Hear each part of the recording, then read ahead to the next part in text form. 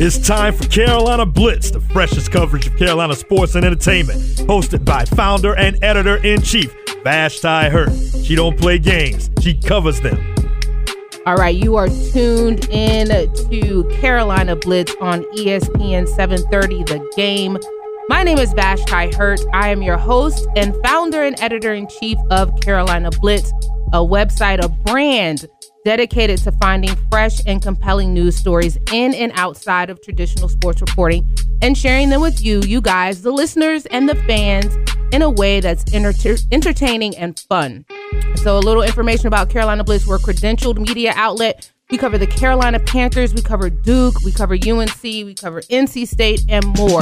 So if you aren't already, please check us out at carolinablitz.com. Make sure you're following us on Twitter at Carolina Blitz. So if this is your first time listening to our show on 730 The Game, welcome. Thanks for tuning in. But if you don't know, we appreciate the fans, and the format of the show is a little different. So what we do is each week we invite a new fan of the teams that we cover. We enjoy and we encourage the passion and enthusiasm that comes with those who support their squads. So if you want to be a co-host on our show, our DMs are open. You can hit us up at Keep Blitzing on Twitter, and we'll get you on the schedule to come and chat with us on a Saturday morning show. This week, I'm excited. We've been rolling. We've had some great guests on. This week, I have Kevin Avery in the studio. He's a lifelong fan and co-founder of the 4-Man Rush.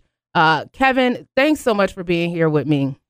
Sure. Thank you for having me. I've been a big fan of your work and followed the Carolina Blitz, so it's an honor to be sharing the same place with you. Now, tell everybody a little bit about 4-Man Rush. You guys have quite a following. Dive into game tape. So just for those who don't know, tell them about the 4-Man Rush. Sure. The 4-Man Rush, it basically started out as a Facebook chat between 4 lifelong Panther fans. We basically got tired of the media not telling the complete story. You know, it's pretty much Cam with a towel over his head and some bad highlights. So it was like, why don't we do something about that? So we got together. We did our research thoroughly. We decided to come up with start off with just a Facebook page. And then it's like, I'm going to go do a podcast. Then we went to a podcast, and we just expounded from there. Basically, what we do is we do a detailed explanation, but we break it down to where basically anybody can understand. We do film breakdown. We show graph and designs of what was supposed to happen, what should have happened, what actually happened. So we just want our fans to be knowledgeable, whether it's good, bad, or indifferent about the Panthers. We just want to be credible, factual, and logical. Like that. So tell everybody where they can find 4-Man Rush. I know you mentioned Facebook, but just give us details on that. Sure, yeah. Well, definitely on the Facebook page, just type in the number 4-Man Rush. We have our own website as well that's up to come check us out. That's where you can get all of our content in detail. It's the number 4manrush.com. There you can get all of our YouTube content where we have our all 22 film breakdown of players. You can also check out our Twitter page, which is jumping always.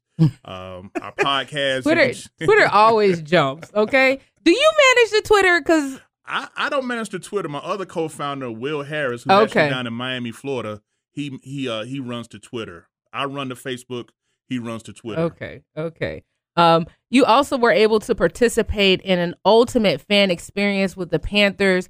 Can you just talk about that real quick? It seemed pretty dope. Like you had your cutout in the stands. Just tell everybody about that experience. Yeah, it was strange because I was actually tagged because one of my co-founder partners like, hey, man, you've been going to every game since 2011. They got to keep the Streak Alive contest going. I'm like, okay. So I just, put in my information because I had been to every single home game since the start of the 2011 season, including playoffs, made it 78 straight home Panther games I had went to. I threw my name in the list. I was selected. Was contacted by the Panthers PR staff. They stayed in contact with me, told me, to come to the stadium for the Arizona game, and they was going to give me the royal treatment, which they did. They gave me and my daughter a ticket in section 120, which is right behind the goal line. Had my cardboard cutout sitting there waiting for me. They gave me a free McCaffrey jersey, $200 Visa gift card, Oh, they laced you. Oh, laced me, yes. A $50 credit with Lyft. And they also mailed to me a Bud Light cooler, the ones that cost about $250. Wow. Yeah, so it was Oh, unbelievable. I saw that and I saw you tweet about it, but I didn't know they hooked you up like that. Oh, yeah. Oh, Definitely. I'm jealous a little bit. All right, guys, if you're just now tuning in, you are listening to Carolina Blitz Radio on ESPN 730 The Fan. We're talking to Kevin Avery of the Four-Man Rush. We're going to hop into our discussion now. Thursday night, the Panthers were in prime time. They came up short again, losing to the Falcons 25-17. For the third week in a row, Teddy Bridgewater was given the ball at the end of the game to possibly lead the offense on a game-tying or game-winning drive, and it didn't happen. So if you've been watching, this is what has occurred. This is what's occurred the last 3 weeks against the Bears. 1st and 10 from the Carolina 20. Panthers down 7 points with 1:32 on the clock. Bridgewater's pass to DJ Moore is intercepted by Houston Carson. At the Carolina 25, Bears in victory formation. Panthers lose. Saints, last week against the Saints, 3rd and 11 from the Saints 39. Bridgewater is sacked at the Saints 47. Loss of 8 yards. It puts the Panthers basically out of a manageable field goal range. We do know that Slye came in and attempted, I believe, like a 64, 65-yard field goal. Came close. No cookies. Breeze in victory formation. Thursday night, Falcons, Panthers, 3rd and 6 from the Falcons 30. Bridgewater's pass deep left intended for DJ Moore, intercepted at the Atlanta 9. Matt Ryan in victory formation. 3 games, 3 losses where Teddy Bridgewater has had the ball in his hands at the end of the game with an opportunity to tie or win. Now, you kind of defended Bridgewater in the past. Are the criticisms of him fair? Are you still defending him? Well, for me to be completely honest, I would defend him to a certain extent because, when you look at those 3 games, what our fans don't pay attention to is what we actually break down on film is the fact that the Carolina Panthers offensive line, they have an inability, particularly on their left side at left guard and left tackle, to block a simple D-tackle defensive end line stunt that teams have figured out, and they are wearing our butts out. They start off with the defensive end lined up on outside of our left tackle. He makes a move, jumps inside. The D-tackle makes a move, jumps to the outside, and Teddy Bridgewater is humming for his life. When you think back to the Bears game, that's what happened to those back-to-back plays in the first series. Same stunt. Saints saw that. They did that about 8 times during that game. Last night, the Falcons wore it out. I counted at least 12 times they ran just a simple that same simple stunt. So the Panthers' offensive inability to block is really what kind of hinders Bridgewater from completing these passes. He was pressured on 62% of his 28 passes last night. Unbelievable. So, yeah, I get it. He had the ball in his hand and things like that. But when you don't have a pocket to step up or you're thrown off the back foot because you are just trying to make a play, at the end of the day, it's going to show up on his stat sheet, but it's not all his fault. It's not all his fault, but you're putting it off on the offensive line. In that first game against Atlanta, they did not give up a sack, right? They played pretty well up until that point. They have been dealing with injuries. As a side note, Okung has been kind of here and there with that. But they've had guys, you have this next man up mentality. I get that he's been pressured, but some of those decisions you just can't make. Like that the Falcons sack. I mean, even Coach Rule said you cannot take that sack. Now, whether he would be able to get the ball out of bounds and do an intentional grounding or not, like either way, you cannot take that sack. Thursday night, I mean, there was some pressure, but you threw to Curtis Samuel, and he was triple covered. Yeah, on that one, that was just, like I said, it was just definitely a bad play at the worst possible time. like I say, I'm not totally absolving Teddy Bridgewater. Mm-hmm. I'm just showing the cumulative effect that leads up to it. For example, our left tackle, even though Okung was out, Greg Little was benched. Matt Rule said that today because he was giving up constant pressure. I was listening to that on my way up here. Matt Rule talk about that. Yeah. We got a undrafted free agent journeyman from Grambling, Trenton Scott, that filled in for him. So, I mean, at the end of the day, you expect your quarterback to find a way to make a play. He didn't, and the Panthers lost. So is the game manager title fair? When you look at all the systems, all these quarterbacks are managing the game. It just comes down to, in my opinion, it just comes down to, are you making the right play at the right time? Fantasy football got a lot of fans' expectations unrealistic. Tom Brady has made a complete career out of doing check downs and short passes. But, fans want to see the big, deep 30, 40-yard pass plays, and I get that. But as long as those chains are moving, that's what you want to see. A quarterback's money is made on third down and in the red zone. And with the game on the line. That's my issue right there. Third down, end zone. But when you're a quarterback, I need you to, with the game on the line, show up at least once. I mean, Teddy he's been wetting the bed every week. Pressure or no pressure. I get the pressure. I get that. But stars, franchise quarterbacks, they make plays. I mean, it just is what it is. And I think that, putting it on the offensive line somewhat takes the onus off of Teddy. And Teddy is the guy. He's the quarterback. He looks at the defenses. He reads the defenses. He changes up, call an audible if you see something on the defense. To me, 3 back-to-back tough game-winning drives, and you throw an interception on 2 of them, and you get sacked on another. The offensive line has not been that good, but Teddy bears a lot of that responsibility also. Yeah, I would put it about a 50-50 split, because when you think about it, Teddy Bridgewater is currently top 5 in passing, and he's top 2 or 3 in completion percentage, so which is unheard of around here for Carolina Panther quarterbacks. Oh, are we being shady? No. Are we being shady, Kevin? No shade. Ooh. No shade. I'm calling a spade a spade. That's Kevin is taking shots at Mr. Newton. No, come on now. It's not taking no shots. Find a lie. That's what I would challenge anybody to do. Find the lie. Okay, so you're saying that Teddy Bridgewater is his completion percentages are, we're going to give him credit for that as opposed to what historically has been in Carolina? I would like to give credit to that, because when you think about it, whenever missed opportunities, shout out to Coach Rivera for getting through his cancer treatment, that was his saying, but when you have those missed opportunities, you look back at it, the fact that footworks and fundamentals were not consistent. And at least with Teddy Bridgewater, we're seeing that a whole lot more consistently. Yeah, but he can't win the game with the game on the line. I get that. I'll take a quarterback whose completion percentage is lower.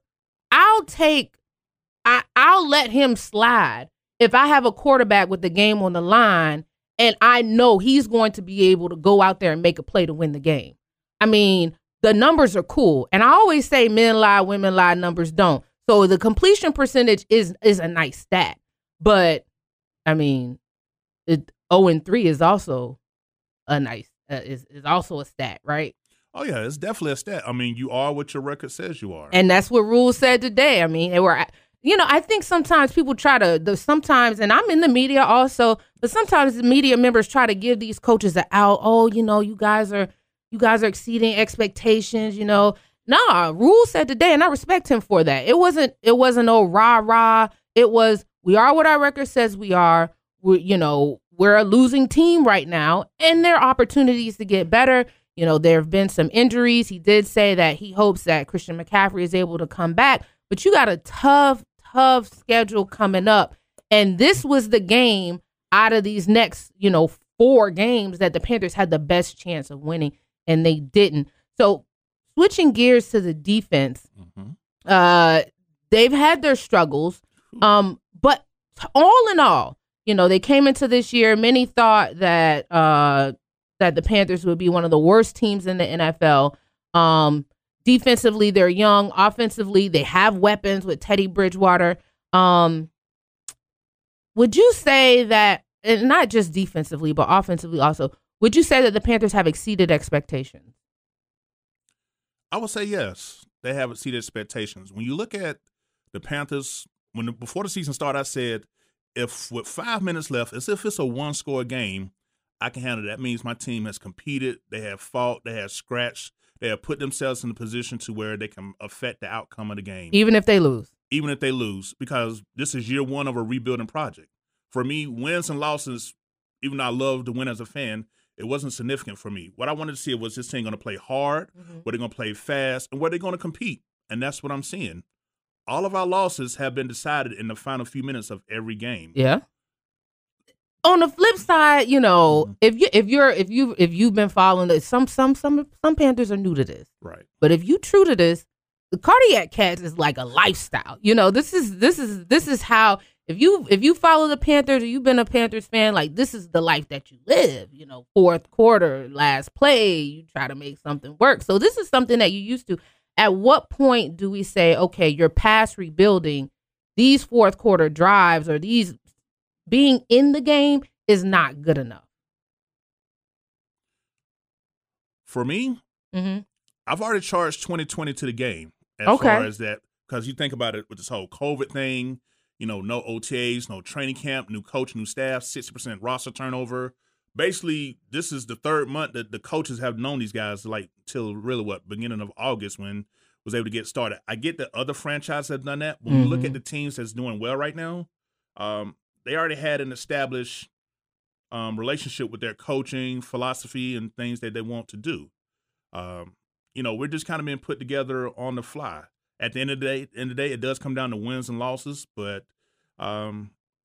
in 2021, that's when that excuse is not going to fly for me personally as a fan. All right. I just want to see them just compete, play hard, and just grow. Am I seeing growth, on a week-by-week basis? Like Rue say, we just want to get 1% better each day. Yeah, and to be fair to the Panthers, like, the teams that they lost to have not been chopped liver. I mean, you got the Raiders, who have exceeded expectations. You have the Bucks, who, were already crowned, Super Bowl champs before the season even started. You have the Bears, who have played well. The Saints, who were basically favored along with the Bucks to kind of compete for the NFC South.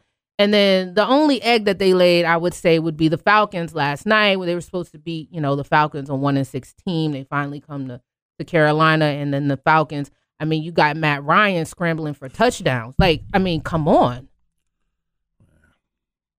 Matt Ryan is 45 years old. He should not be able to scramble for a touchdown. I think, what was it, like 14 yards? Yeah, it was 13 yards. You realize that we lost the last 2 games because these 2 old statue quarterbacks have rushing touchdowns, Drew Brees and Matt Ryan. So who bears that responsibility? Because there is a young defense, but, I mean, these are red zone. It wasn't like they scrambling 50 yards. Right. You're within the red zone. You should be able to contain 45-year-old legs.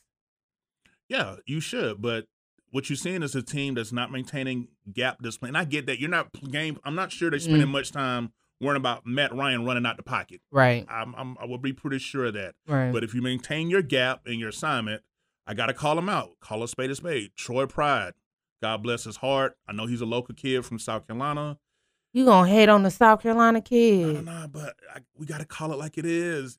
He's been on skates. Like, how many times? Did you see the bear crawl on Thursday night? Yes. Watching Troy Pride play makes me think of DMX. Hey, I'm slipping, I'm falling. I can't get up. Like, he's really... Yeah, he's young, though. He's young. He's no Jeremy Chin, but he's still young. I don't think he that... slips when it's dry. Oh, come on now. You know what? Kevin is not... Kevin, Kevin... Okay, I give you that. Troy Pride, I think he'll step it. I'm rooting I'm for not him. giving up on him though. Yeah, I was gonna say 4th round. We knew he was probably. He has the intangibles. Like Ruth said, if you're gonna miss with speed. Yeah. Dude runs 4.3. I think he's just so scared of getting burnt that he's not relying on his instincts to make plays. He be there, but then something. Well, maybe something will click. Oftentimes with those rookies, sometimes some things click. But yeah, I personally, I think that both offensively and defensively, the Panthers can do a bit better. But I expect more from the offense than the defense because of the pieces and the talent and the veterans that they have on that squad. So, all right, guys, if you are just now tuning in or if you've been listening, you are tuned in to Carolina Blitz Radio on ESPN 730, The Fan. We are rolling. If you've listened to our show, we're now headed to our Blitz or Block segment. So Blitz or Block is kind of like a rapid fire. I'm going to pose a question to Kevin. He'll have to take a side, either blitz or block, and then we'll just give a little discussion to it. All right. In the third quarter of Thursday night's loss to the Falcons, Jeremy Chinn says Coach Rhule called off the fake punt, but he saw a short edge in the coverage and decided to go for it anyway. On the play, he gained 28 yards in the first down.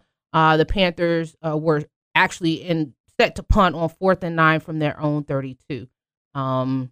Blitz or block to Jeremy Chinn going against Matt Rhule? Blitz. Only because he made it? Only because he executed it? I like his explanation after. He said that during the week they saw, shout out to Chase Blackburn, the special team coach, they were able to pick up tendencies, and he saw that opening. And, when trying to get momentum back, I like that call. As a rookie, though, I'm thinking, big cojones by Jeremy Chinn. Big cojones. And I like as a rookie, he had the confidence to say, all right, this coverage, and Matt Rhule talked about it. I actually asked him about that because I'm going to write a story about it. But Matt Rhule said that they were in, initially they called a timeout, and initially they were in a prevent punt defense, and then they went to a punt block, and I guess Jeremy saw that change, and he made the change on the fly. I don't know though, as a rookie, if you should be taking those liberties. He converted, but that's tough. Rhule did not really go into detail about whether he will give Chinn the green light to do that in the future. He said he hadn't talked to him about it yet, but the fact that he's going to talk to him about it, I think that really, I'm going to say blitz only because he converted it. But if he didn't convert it, then that's a problem. And Jeremy Chinn is going to have to be smart enough. And I think that he is. And he's already proven that he's talented enough to be able to make that play work. Yep. And one thing you want to think about, Tahir Whitehead said earlier in the week. 52? Who? 52? Yeah. Oh, we don't mention my name? I'm sorry. Yeah. I'm just kidding. Yes. He said, as a rookie, Jeremy Chinn sets the tone for this defense. Yeah. So I see that as leadership in the making. If you got a chance to stymie and grab momentum back, and based on your film study, you had that confidence to make that call. I like that. I like that too. That's been sorely lacking. I like that too. Jeremy Chinn, from what he's shown, and then also congratulations to him because he was named this week Defensive Rookie of the Month for October. Yep. So he's been playing lights out. He's been a great pickup for the Panthers. And I know you guys are rough on Marty Hurney, and then you say that he falls off after the first round. But, I mean, Chinn is looking to be a very good pick for them. All right. The Tar Heels, they dropped one spot in the AP Top 25 poll this week from 14 to 15, despite beating top 25 ranked NC State handedly last Saturday. Who took the 14th spot? Oregon, Pac-12 team who hasn't played a game yet. Blitz or block? The Tar Heels are the most disrespected football team in the ACC.